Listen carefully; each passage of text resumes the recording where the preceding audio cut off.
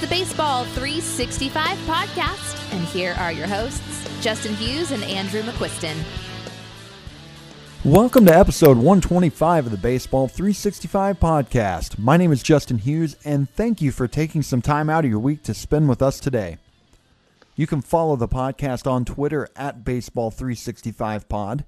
You can follow myself at Justin Hughes 365, and you can follow Andrew at AMCQ82. And if you haven't done so yet, join our Facebook group, which is called Baseball 365. Over there, we're close to having about 3,000 members talking about baseball every day of the year. There are great minds in this group who are on daily and will help you if you have a question about a player or a team, or if you just want to talk about the game. There are plenty of great people over there. I could go on for a half hour just listing off members that I just think are great members and contributors to that group daily. And for those of you that are members already, I just want to take a quick moment and say thank you. You guys make the group great. It's a great group, and it's something I'm proud of because, Andrew and myself are two of the three admins for this group, but it's the members that make this thing great. The best way you can support the show is to go to iTunes. Just by taking a few moments to leave us a 5-star rating and writing a nice review is a great way to help us get our names out there, and we would be very appreciative. And as always, all of these plugs can be found in the show notes. And on this episode, we mentioned this last episode, Andrew is taking the host role, and he's going to be asking me about my top 100 dynasty rankings that I created and sent to him on Monday. This list will be posted. I'll be putting it up on Twitter and in the Baseball 365 Facebook group by the time the show is up for you guys to listen to. And now let's get Andrew on. Andrew, we always have a question, and we are at the mid-season mark. We just had the All-Star game, the Home Run Derby, all that stuff. We're at the break. It just passed the halfway point. So it's time to get an update. How are you doing in your fantasy baseball leagues?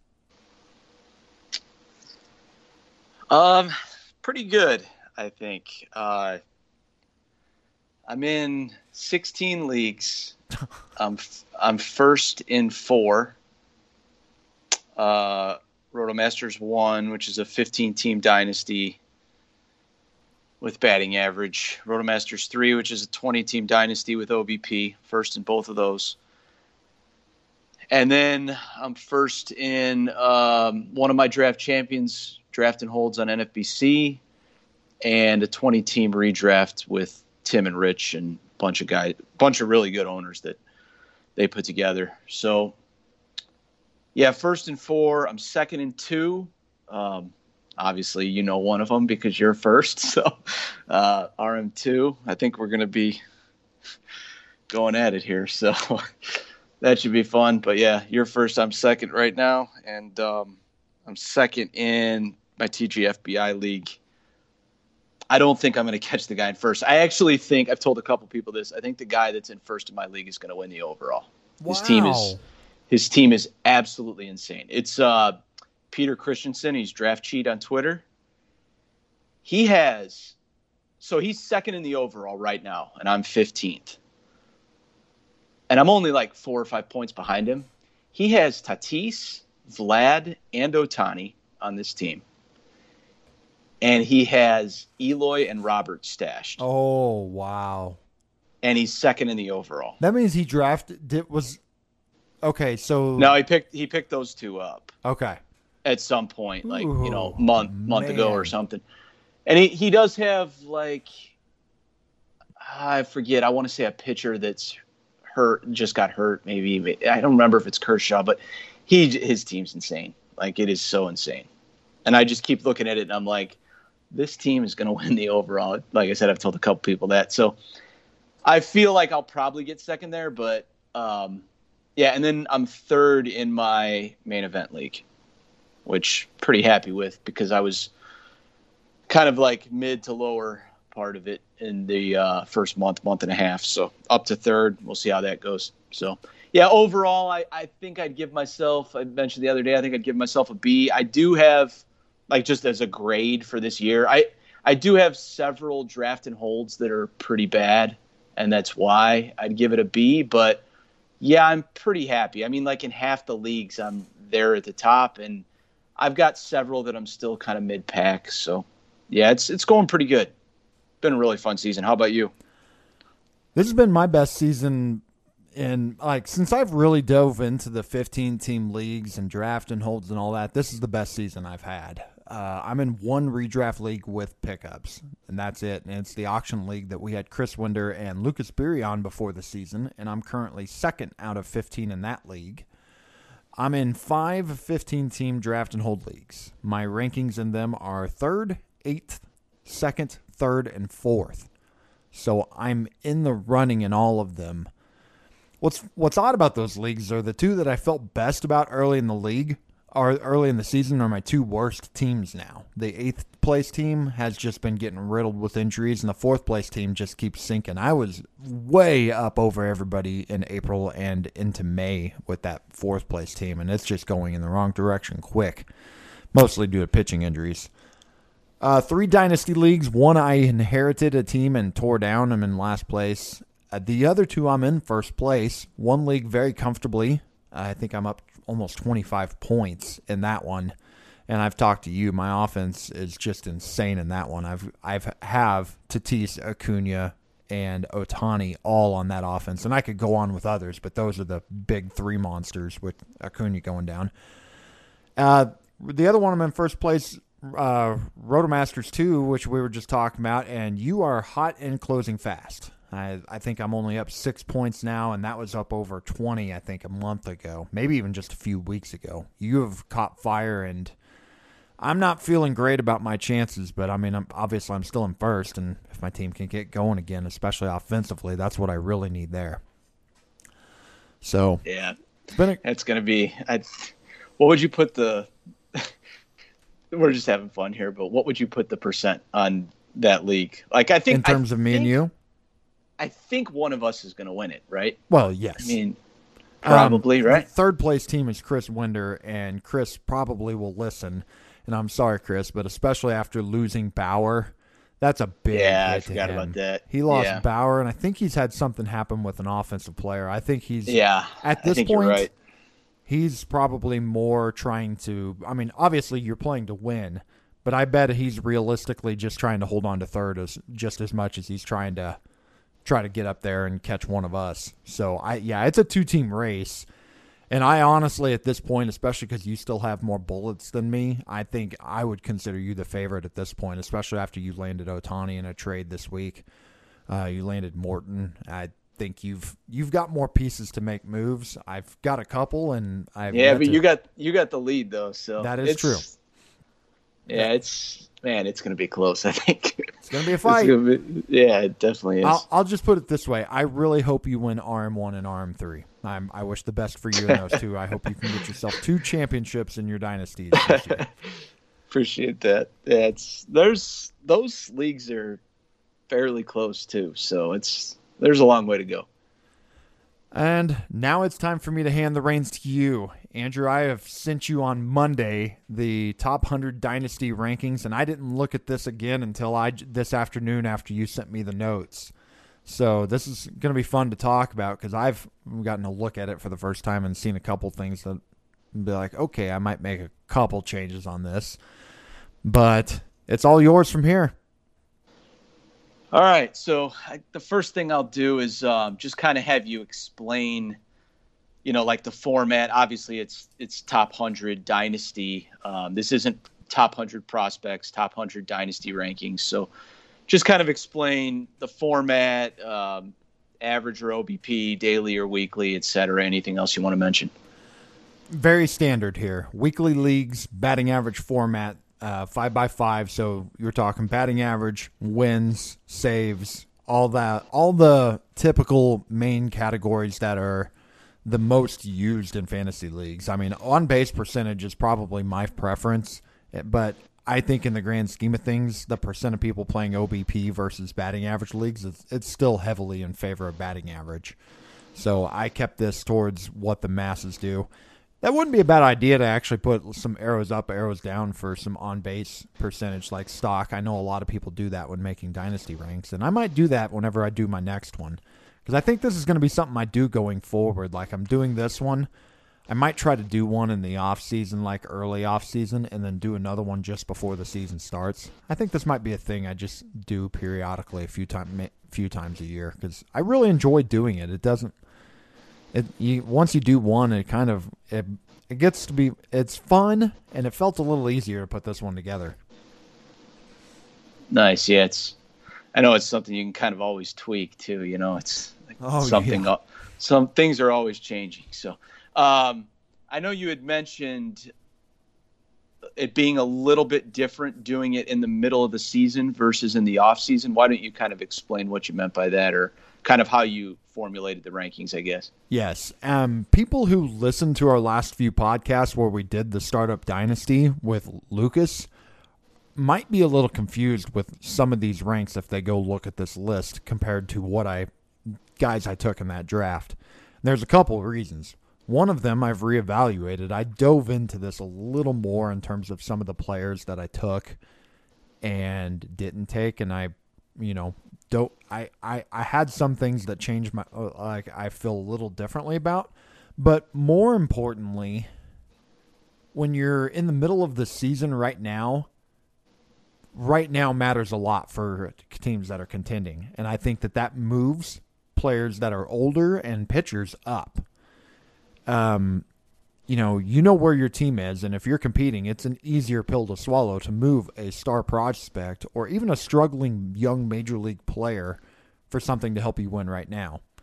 And that applies for hitting and pitching. Pitchers can be elite aces, and at the snap of a finger can be damaged goods on the shelf for 16 months. So while it's much more scary to acquire those pieces at heavy costs in the offseason, when you're in the race and you're in a small sprint, pitching's needed. It's very important. It's half the categories that are in a fantasy baseball league. And if you need arms, let's face it, just about everybody needs arms right now if you're contending. I mean, I went into this season an arm too with a very deep staff, and I could still use some more arms. You had a deep staff. You just went and acquired one. I acquired one a few weeks ago. Even if you have a stack rotation, you're much more willing to pull the trigger in dynasty leagues on arms. So that moves them up now compared to in the offseason. And I think the same goes with prospects. I think prospects people dream on a little more in the offseason too, unless you're going into rebuild mode. And if you're going into rebuild mode and selling it in season, obviously that's more important. And that's something I do want to stress here, I guess, is I'm going off on another side tangent. And Ian Kahn is one of the best dynasty players out there. You've played in leagues with him, and he's a very smart guy, and he makes rankings for The Athletic. And he's talked about this on multiple podcasts. I've heard him talk about a few different things that whenever he makes dynasty rankings, it's not the be-all, end-all. If you're a team that's not contending, you shouldn't go trade for Jacob deGrom just because he's ranked higher on some of these lists than your star prospects. You shouldn't. You may be a 1-for-1. It would make sense, but veteran players don't have as much value to you as they would for somebody competing. So it's not a be-all, end-all with rankings like this, but when you are contending, you do want to put a little more value in the now than you typically would in the offseason. Hopefully I covered a lot. I just covered a lot there. Yeah, no, I totally agree. I think that like pitchers that are pitching well right now are their value. I mean, it just goes up a ton, as opposed to because obviously when you're sitting there in the dead of winter and you're looking at guys, you don't know who's going to be pitching well right now. It's just that it changes, and you can look at your staff. I mean, like you said in RM2, I mean, going into the season, I think we both had awesome pitching staffs, and I still think we do, but I think we can both agree that not every single one of those guys has worked out exactly like we had hoped. Correct. And it never does with pitching. So you kind of have to always maintain it, especially when you're going for the championship. So I think that was kind of good stuff there. Anything else you want to add before I start off reading these, the best of the best, I guess you would say? Same applies for hitters. There are hitters that are hitting really well that have popped up that I've moved up significantly, and we'll talk about some of those as we go. So I don't think I need to go too in depth on that yet. But yeah, go on and take the reins. All right, so I think what I'm probably going to do here is I'll read them off in groups. Probably we'll read off the top 50, and then we'll probably take a short break. Then when we get to 51 to 100, we may just kind of have a more free-flowing conversation, just talk about certain guys. I probably won't read all of those off, but so we'll start at the top. I'll do the top 5 here, and then do 6 through 10. At number 1, you've got Fernando Tatis Jr., number 2, Juan Soto. Number 3, Mike Trout. Number 4, Vladimir Guerrero Jr. And number 5, Ronald Acuna Jr. First question, is this a tier? I think Acuna is the hard one for me to figure out where the heck to put him. I mean, if you're competing right now, it's really hard, and you just lost him and you're trying to get a championship. I mean, he's a lot less valuable to you right now, and you might want to, like, he was the hardest guy for me to figure out to rank, I think, in this entire thing. Where do you put Acuna? Because if you own Acuna right now, how many people would you trade 1 for 1? And as I looked at those 4 above him, I'm like, yes, I would do those right now if I'm in it and I need those statistics to compete. I would trade him for any of those guys. Trout even, I think I'd do, just because of the fact that, for starters, it's a ACL knee injury, and you just never know if someone's going to run as much when they come back from one of those. He's young, so there's a good chance he could. But what do you do with Acuna? And I don't know. Maybe the tier is Vlad 1 through 4 right now, and Acuna is just kind of this little in space on his own. But so I want to ask you that, like, where, if you're looking at my list, where would you have Acuna on it? It's really hard, because I think, like you said, if you're competing right now and you lost Ronald Acuna, I think you really have to consider moving him. Mm-hmm. But I think personally, I would be more likely to, hopefully you have some chips, like some minor leaguers, some picks, whatever, and you can go to a non-contender and say, here, Ronald Acuna. I actually asked somebody this the other day, but like, if you were contending, what would you add to Ronald Acuna to get Fernando Tatis? And we were kind of like talking about maybe like a top 40 prospect or whatever. If you're not contending and you have Acuna, you hold. In my opinion, you just hold him, because I still think he's a superstar. I don't really have too many long-term concerns. I mean, you kind of wonder about, like, will he run as much? But I think it's too early to act like we know what's going to happen. We have no clue. So if you're not contending, I would just hold him. If you are contending, I think you have to consider moving him, but I'd still be pretty stubborn with it. I mean, it's tough. So, Jorge Montanez, I may be butchering your last name, Jorge. He's with NBC Sports Edge. I'm in a dynasty league with him, in that league I took over that I'm rebuilding, and he is in first place with Acuna, and he traded him today, actually. So I can tell you what he got back. He traded away Acuna and a first-round pick. And I think it was, I hope I got that right. Yeah, it was Acuna and a first-round pick for Juan Soto. So that was the deal he made for what he did to get Soto. And he's competing? Yeah, first place. That's fine. Yep. That's fine. Yeah, I thought it was a smart deal for both sides, to be honest. Yeah, and if the other guy isn't competing, I think it's fine for him too, because he's getting, basically an equal player and a first round pick out of it. So I mean, I get it. It's definitely a tricky spot if you're contending, because you can't just, it's really tough to just sit there and be like, oh, I'm going to go from Acuna to my 6th outfielder. And if I'm trying to win the league, I mean, you can also make the argument of, like, how much of your future do you want to sell off to win 1 year? I mean, that's a whole nother debate. But yeah, I just think it's tough with him. I still think in a startup draft, I would take him I would take him higher than 5. But yes, that's a thing. But like the trade value in season, I mean, I don't know. It's tough. It's hard to know where to rank him because it's context, If you were doing a startup right now, I mean, you're more likely to go young and not play for season 1. You and me both. So that really, his injury, that doesn't matter as much. Actually, it might kind of help you because if you're doing a startup and August 1st, that's when the season began, you're much more likely to have the first overall pick if you're taking Acuna to your first pick because you got nothing out of him. You're getting nothing out of him. So if anything, it's kind of handy. Yeah, in a way. Yeah, the only guy that I know 100% I would take ahead of him is Tatis. Yep, I'd probably take him 2 or 3, but it's hard to say. Talk to me about Tatis at 1 because I thought you had Soto there. I did a couple weeks ago, and Tatis wasn't number 1 a week ago. Acuna was. But Tatis is just incredible. The guy looked like his shoulder was messed up in April. Came back just a few weeks later, and it's held up. Probably have off-season surgery, but despite missing that time, he's near the top of the league with home runs at 28, and he has 20 steals.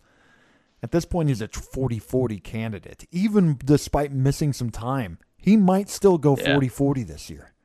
Yeah. Acuna's gone. No one else can really do the 40-40 like he can.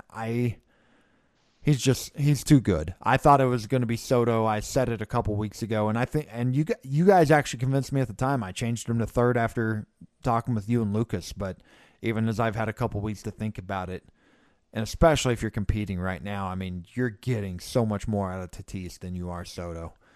Soto is hitting the ball down, and I believe that he's going to be just fine. Soto is. I think this is a possible, I don't know if I should even say buying opportunity, because I think most owners know better, especially guys who owned him last year, if they had him on his team, their team last year. But yeah, Tatis, no doubt number 1 for me at this point.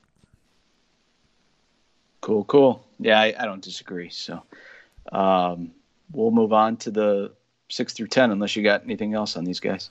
No, I think we've talked a lot about the rest of these guys a couple of weeks ago, and nothing's really changed outside of Tatis being 1 to where I really think we'd just be repeating ourselves. Those guys are all studs, and I'd be thrilled to have any of them. I still would take Trout over Vlad, but I get the Vlad's arguments.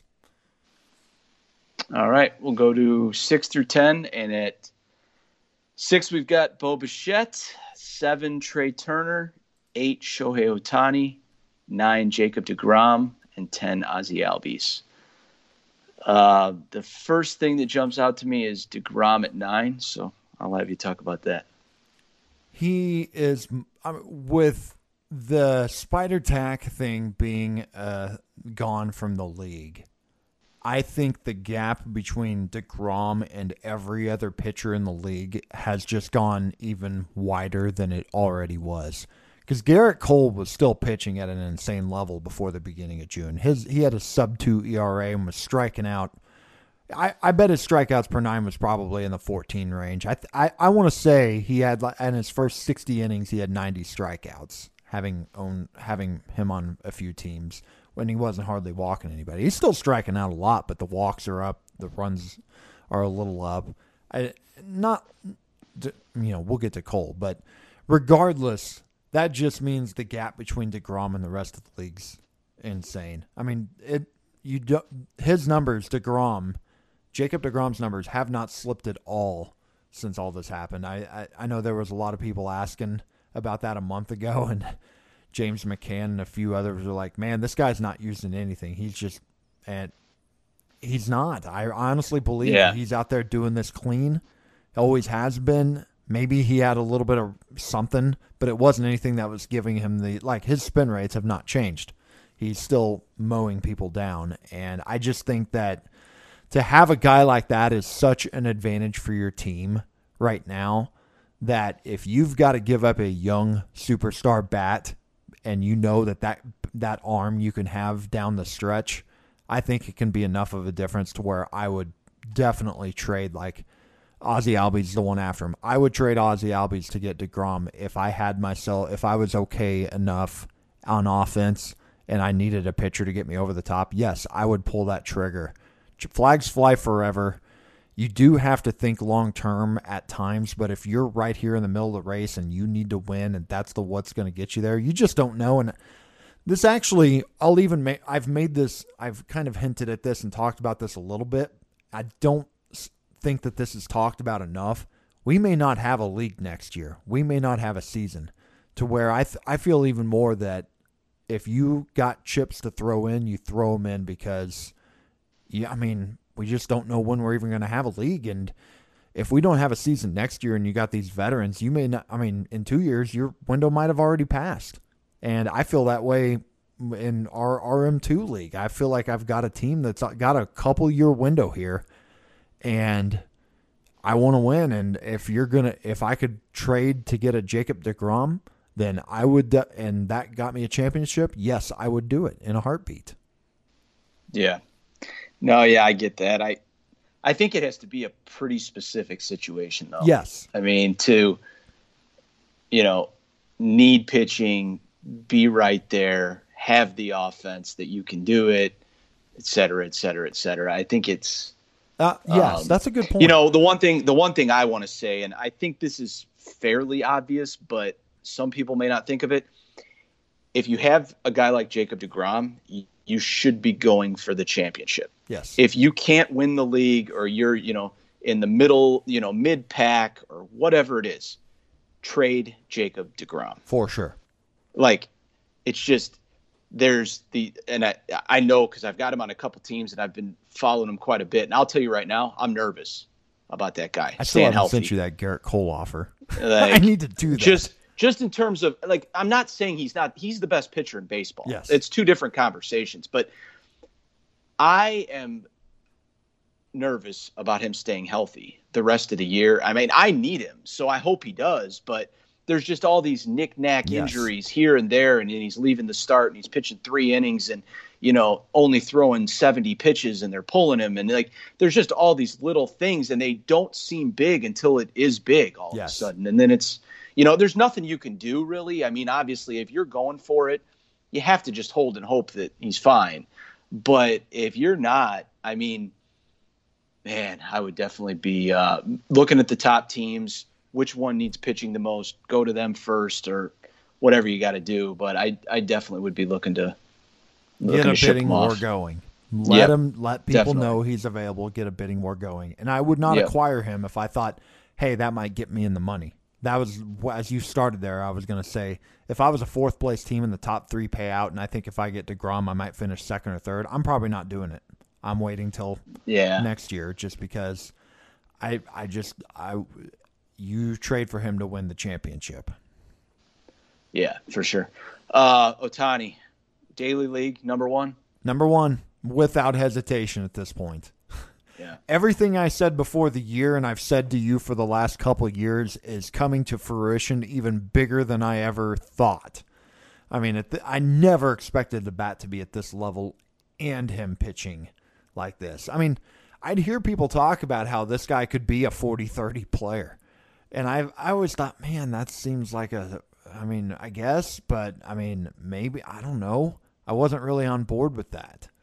But guy's playing, he could be a 50-30 player at this point. I never thought his bat would be what it is. It's just, it's crazy. Like, this guy is crazy.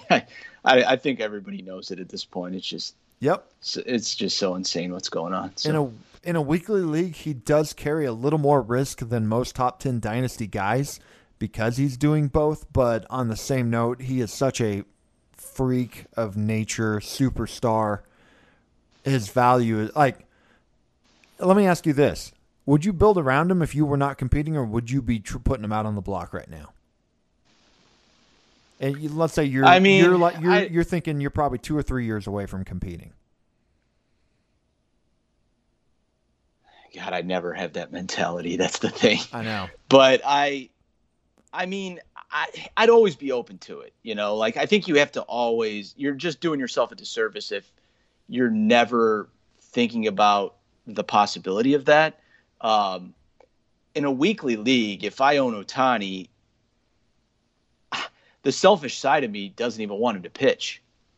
Because it's like a risk added on to, if he gets hurt on the mound and he isn't at the plate because of it, then what? You're starting, it's like a theoretical advantage or whatever you want to call it, that he can pitch and hit. But if you're only starting him as a hitter, then who cares if he can pitch in fantasy in a weekly league, So I've thought about that, and I've mentioned before that I think if you own him and it's not a daily league, you almost just wish he would just only hit, because obviously the bat is so elite now that you don't care, like, if you can only use him as a hitter, because that's all you're using him as anyways. So, given I have one share and it's a daily league, I couldn't disagree with you more, because I'm getting 9 categories out of that guy. Yeah, I don't really think that his bat is going anywhere,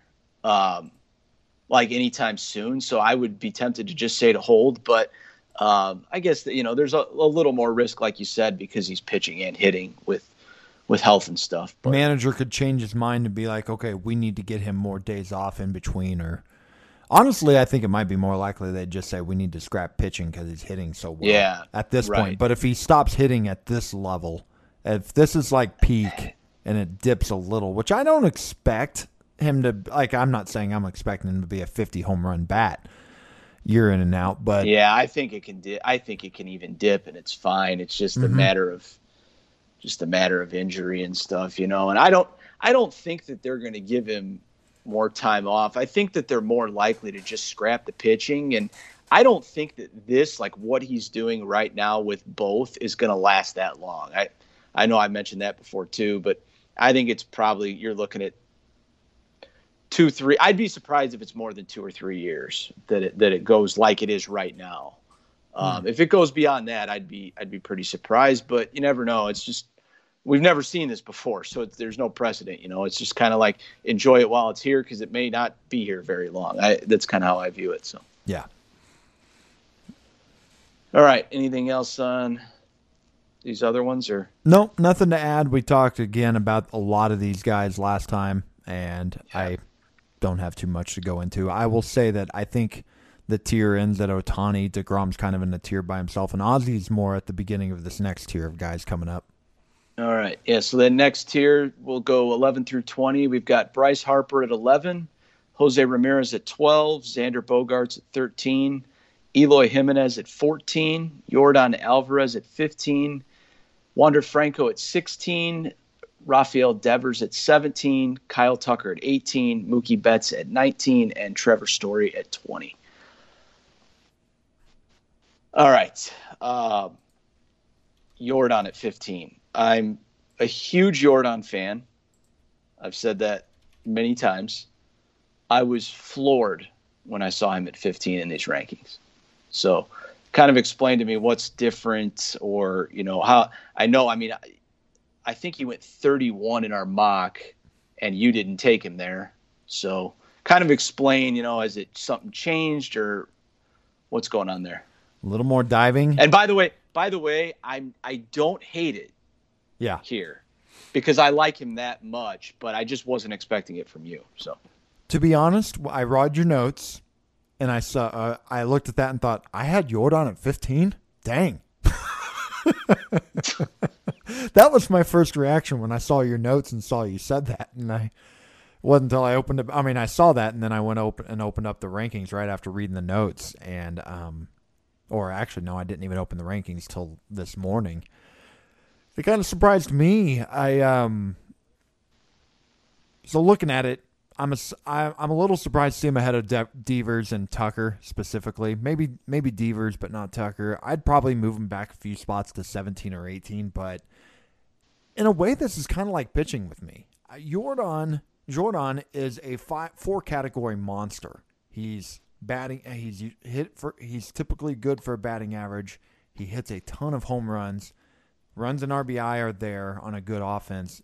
He's an empty stolen base guy, but when I looked at it, I was like, I have Eloy right in front of him, and I'm like, I kind of feel like they're pretty close to the same guy. The one thing Eloy's got over him is position eligibility in the outfield, but actually Eloy probably will be a DH by next year. Or it's I don't know, I guess they've got Andrew Vaughn, so maybe that won't be happening. But maybe they'll be putting Vaughn out there. It's possible. Yeah, it's possible. Vaughn might be in left field and Jordan might be the DH. But I do have fears about the knees. That's a legit concern after what happened the last year or two, and I think I would move him down a spot or two now. But again, this goes, if you're competing right now, that's a heck of a bat to get, and I wouldn't sell him unless I was getting an absolute haul back. So yeah, I think I've changed my tune a little bit. I can't say anything about the mock. That was a couple weeks ago, and sometimes my memory is like a big bowl of mush, and I don't remember where I even had him ranked or why. I put a little more time into this dynasty ranks than I did that mock, I will admit. And upon further review, I just as I was looking at all the names and really marking them off, I'm like, I think I need to have him higher. Yeah, I really like Jordan. I just kind of wanted to hear your thoughts on that. I will say I know it's only one spot, but I don't think anyone is trading Wander for Jordan Alvarez, personally. Yeah, I think you're right. Even if they're competing, I don't think they're doing it. I think, obviously if you were doing that and you were a competing team, it's like, I need power, but I just think that they would find another way. I don't think that they would do that. I think I would if I was competing and I needed it, but I also don't know if I'm quite as high on Wander as everybody else. I mean, he's 16, so obviously he's ranked very highly, but I don't think I'm not the high man on him. I can tell. And it's one spot too. I mean, yes. I'm not trying to nitpick it that much. I'm just looking at it because their names are right next to each other. Understandable. One other thing that surprised me a little bit was that you had Harper below Albies. Any thoughts on that, or? I was surprised about that. Good question. And again, it's only one spot, but we're high enough in the rankings that you obviously are going down this list and looking at these names. And just based on what I've heard you say about Harper and Albies, I was a little surprised there. Albies is doing something this year that I've not seen him do up to this year, and it's been the one thing that's really held him back, and that, in my opinion, and that's the stolen bases. We're finally seeing more stolen bases out of him that we have not seen. He probably was a 20 overall for me, and going into this season, I don't remember exactly where I had him last, but yeah, he's running and he's hitting for a little more power. I mean, at this point now, we're talking 25 to 30 home run pace with 20 to 25 steals.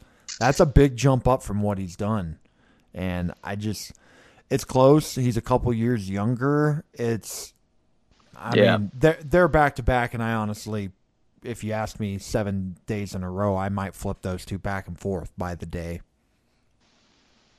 Yeah, no, yeah, these guys are all really good and really close. I know we kind of touched on our concerns with Mookie a little bit, just in comparison of where most people have him. I think we're both probably on the low end. Yeah. And you got him at 19. That's probably close to where I'd have him. I may have him a few spots higher, but I get it. I mean, it's weird to have him there.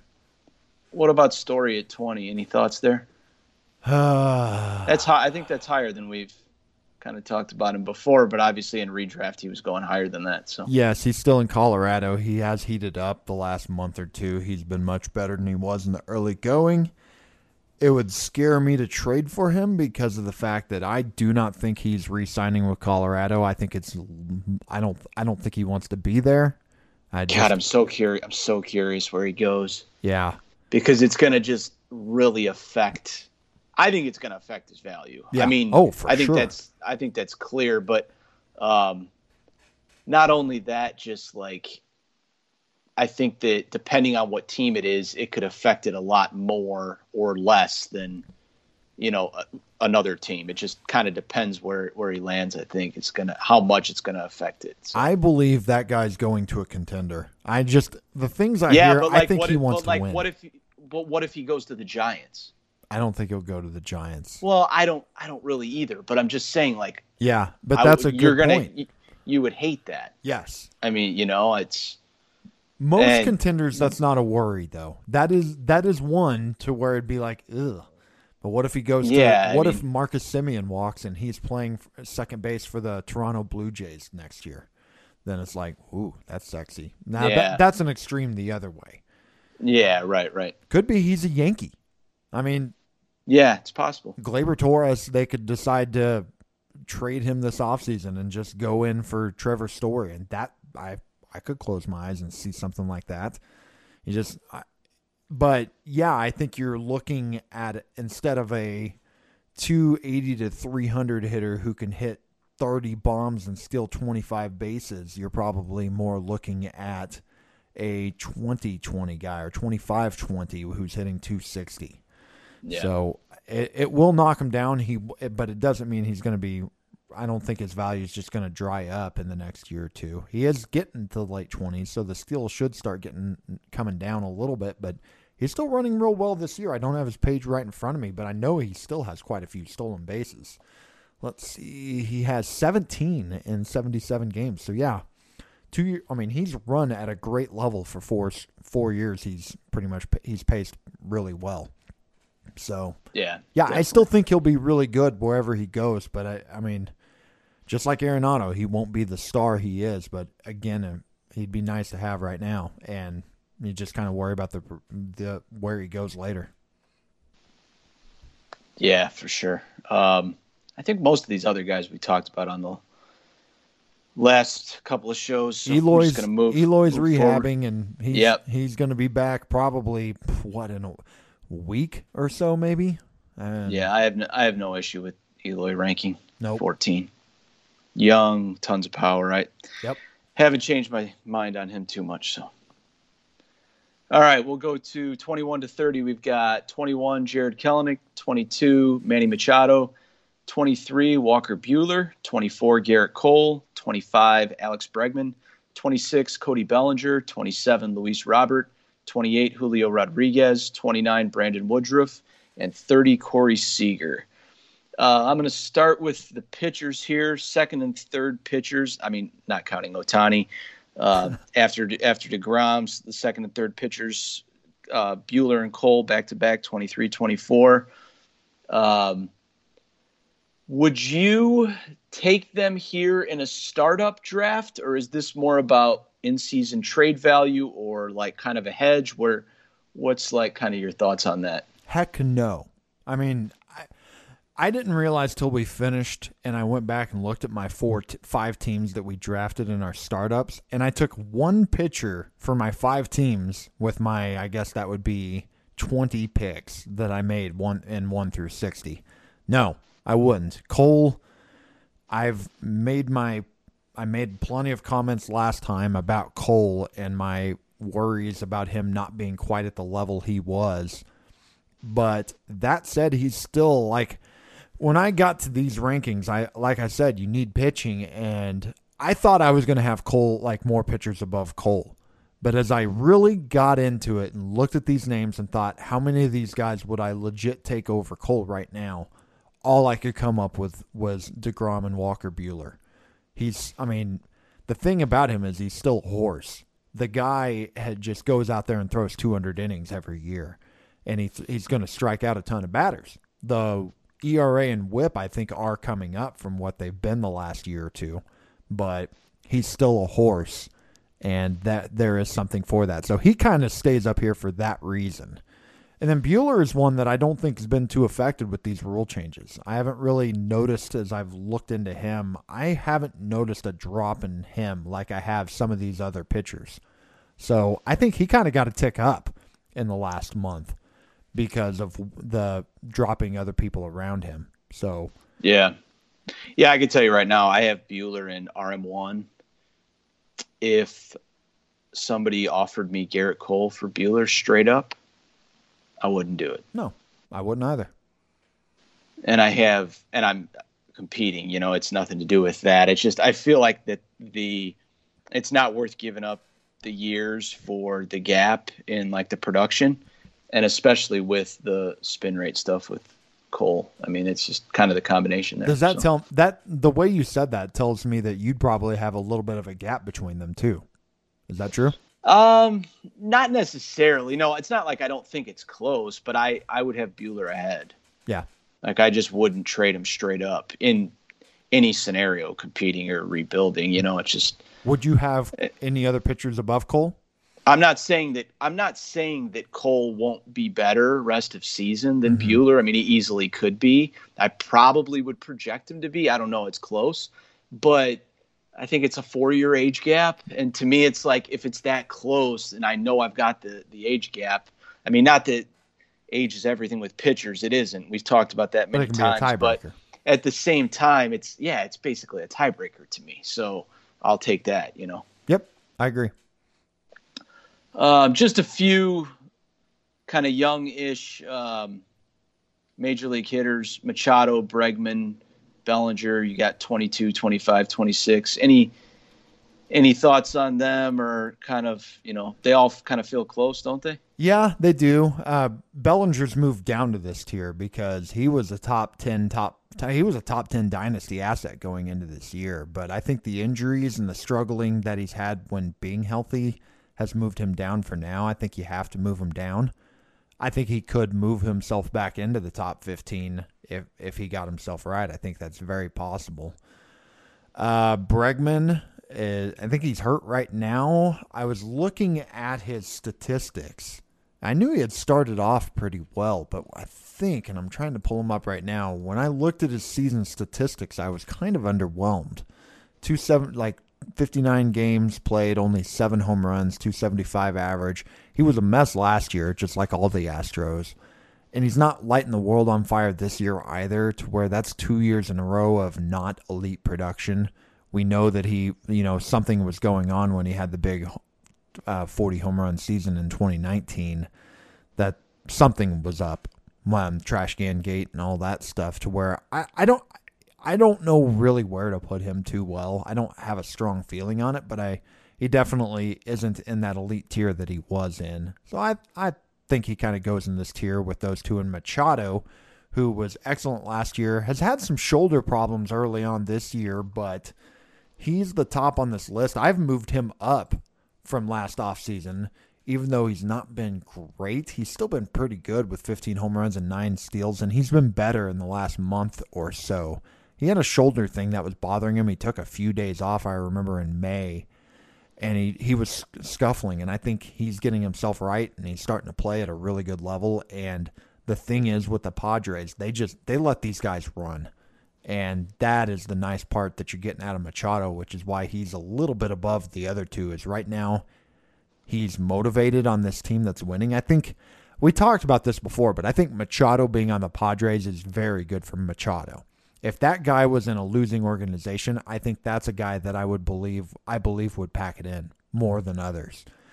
And him being I'm totally with you there. Him being on the Padres, as long as the Padres are winning, is a very good thing to own him. I think most years for a little while is going to be, his head's going to be in it. He's going to be performing, and he's going to be running as long as this Padres regime is there and letting people run. I don't think that's stopping anytime soon. So I think there's a little bit of a gap between Machado and those two at this point. Yeah, I think with Bregman, you're buying the floor. Yes. Like, I don't think the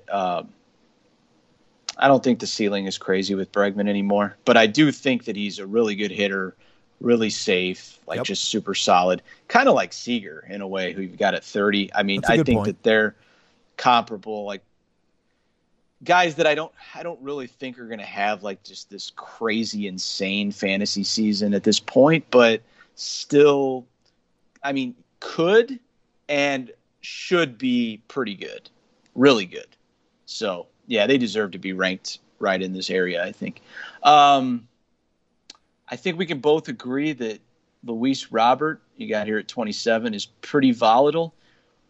Where do you see him being on this list like a year from now or 2 years from now? Do you see him being higher, right in this area, lower? What's kind of your true opinion on him and his future? I saw this question and my first thought was, I don't know. Because I think it could be anywhere. He could be in the top 5 if he got his hit tool thing figured out and was running a lot. I think he's very capable of being a top 5, top 10 guy. He's also capable of going Victor Robles and just completely falling apart. Not apples to apples, but he's got a bad enough of a hit tool to where it could completely just crash. But honestly, I think he likely would probably be in this area in a couple of years because he's not going to have the hit tool that gets him up to the top. He probably a little down from here because if he never gets the hit tool figured out as he gets a couple of years older, people wear on those players. So maybe he's down in the 40, 50 range, kind of like Byron Buxton. He could have a path very similar to Byron Buxton, to where Buxton has finally figured out the hitting, and it's been more injuries with him. But it could be one of those things with hitting with Robert where it's like, man, if he could ever figure that out, and people are still looking at that, he's still giving good enough stats to be valuable.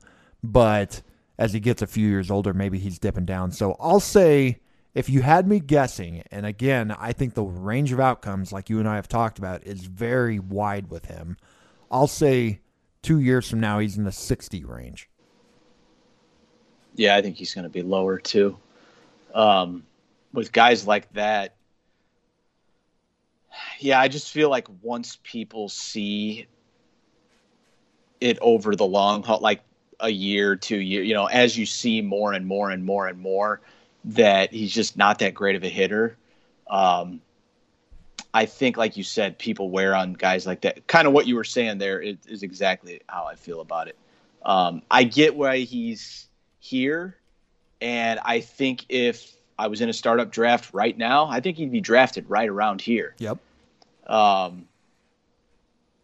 yeah, I think that it's like I don't think he has top 5 potential. I really don't. I think people say that, but they say it because they see these loud tools. But the most important tool is being able to hit. Yep. And I don't think that he's just magically going to figure that out. So I just don't think he's going to get to that ceiling. I mean, it's a ceiling that you can dream on with the tools, but the most important tool isn't there. So that's just kind of how I look at it. I don't think he has the ceiling that other people think he has. Well, that just reminds me of Yohan Moncada, a former number 1 overall pick, and Victor Robles, a top 5 prospect at one time. Those two guys had the tools. The hit wasn't there, and both of them have continued going down. One a little more than the other, but still both of them really have not hit that elite tier that people hope they would, and the reason is the hit. I will say, if you have Luis Robert in a dynasty league and you don't love him, someone does. Yep. Trade him to that guy. I mean, that's how you kind of maximize what you have. It's like, I mean, even whatever negative, because we're kind of being a little negative on Robert here, but it's like, there's someone that thinks he has that ceiling or is going to be a top 5, top 10 player or whatever. And trade value matters a ton. It matters a ton. And because you don't have to keep these guys forever, and if you feel like you're slightly down on him or you have your doubts, just find the guy that doesn't, because he's probably out there. I mean, it's an easy player to like, you can see the tools, but yeah, I just would definitely recommend that with him. Yeah, that's a great point. Perception matters in these rankings. Huge. There are guys on this list that I personally don't love that are ranked high, and it's mostly because of perception. I know that I don't remember exactly who else it was. This wouldn't have been my number 1 example, but there was somebody I had ranked in this top 100. I think it was Jazz Chisholm, who we'll get to. But Jazz, I'm not as high on as other people, I think. But there are people in every league that love Jazz. So he's ranked where he is specifically because you can get a lot for him in every league. And you can get a lot for Luis Robert. Yeah, there's always guys like that. Any thoughts on Kelenic and Julio here in the 21 to 30 range? Or? Looking at we this kind of got to again- get this moving here. So Yeah, looking at this again, Julio, I think there's a pretty big gap between him and the other prospects, the next group of prospects, and I think that gap should be a little closer. I don't know if it means the other guys need to move up a little or Julio needs to move down, but I think I would have him closer to the next tier than I've got him right now. That was one little thought. I think it's about right. Yeah. Outside of that, I mean, Kelnick is going to. I think is he supposed to be up this weekend? Are they saying that? I haven't seen that. No. I don't think it's been made official, but Taylor Trammell was optioned the last day before the All-Star break, and I heard. I got about 5 teams that hope that that's correct. So yeah. I hope you're right, but I just haven't seen it yet. So I think the roster slot might even be there. The rumors are he's coming up this weekend. I hope that's true. I want to see him get his second taste, and hold strong with Kelnick, like we've been saying. That's about all I got to say there. All right, let's go to 31 through 40. We've got 31 Tim Anderson, 32 Marcus Semien, 33 Trent Grisham, 34 Freddie Freeman, 35 Nolan Arenado, 36 Carlos Correa, 37 Aaron Judge, 38 Bobby Witt Jr., 39 Marco Luciano, and 40 C.J. Abrams. I was a little surprised to see Semien up at 32. Is this like an in-season value thing because of how well he's playing? Yes and no is my answer to that. At this point right now, he's showing an elite skill set. 22 home runs and 10 steals is fantastic, what you're getting. Am I certain that this is the new normal? No. But if you're contending, you're going to have to pay a heavy price to get Marcus Semien. If you go to one of his owners right now wanting to trade for him, those guys are not going to give him up easy. He has been a superstar, hitting atop a superstar lineup. 67 runs scored in only 87 games played. So that's right there huge. 22 home runs, 10 steals, and even 56 RBI. Those are fantasy superstar statistics. And there's a good chance he isn't in Toronto next year, and that there's a chance his value tanks. But if I'm competing, I'll trade for him now and worry about that part after the season. And I should say that, he was good before, but he was not this. But he was also playing in Oakland, which is not the best hitter's haven. So he went from a pitcher's park to a hitter's park with a extremely good lineup around him. He may not dip back down to what he was in Oakland if he goes to like a neutral park or a normal situation, or he's going to be a free agent and he's probably going to collect whenever baseball resumes. And I think he'll should go to a good team. I've traded for him when Tatis went down in April in one of my other dynasty league, and I thought I overpaid for him when I did, and now 2 months later I realized I got a heck of a bargain. Oh yeah, anybody that acquired Semien in the offseason got a bargain. Yes. I mean, no matter what. So I just don't think guys like that, when they're performing at this level, are going to get sold for cheap. I think that they are valued incredibly high right now. Am I certain he's going to be a top 30 player a year from now? No, he's one of the riskiest guys in this group right here. But right now in season, I would love to have that guy. Yeah, no, I definitely get that.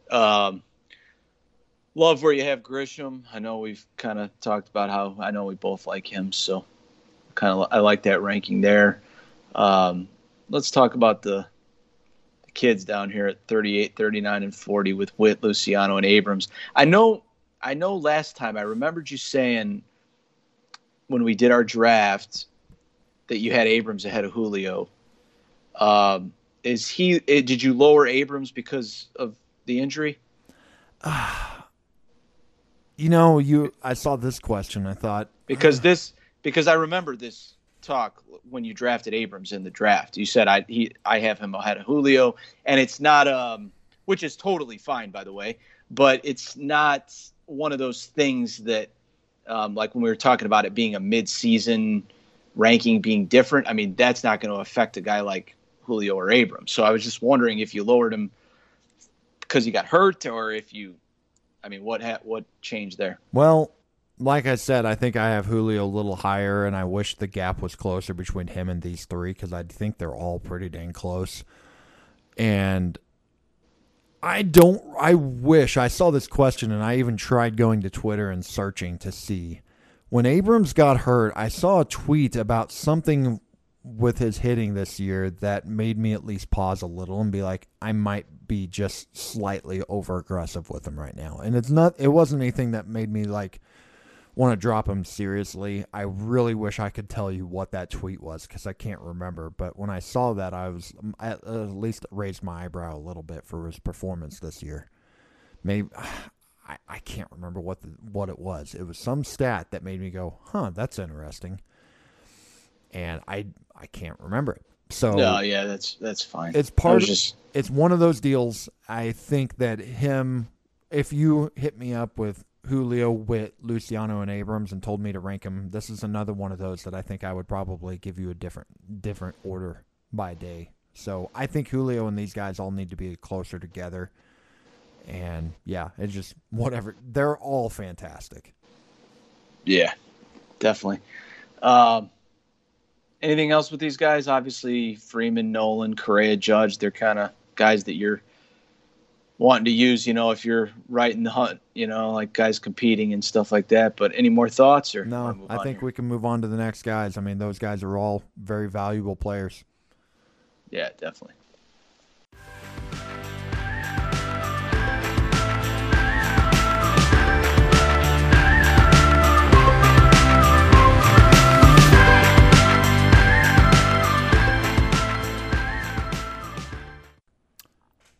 All right, guys. If you've been listening to the show for a while, you know by now how this goes.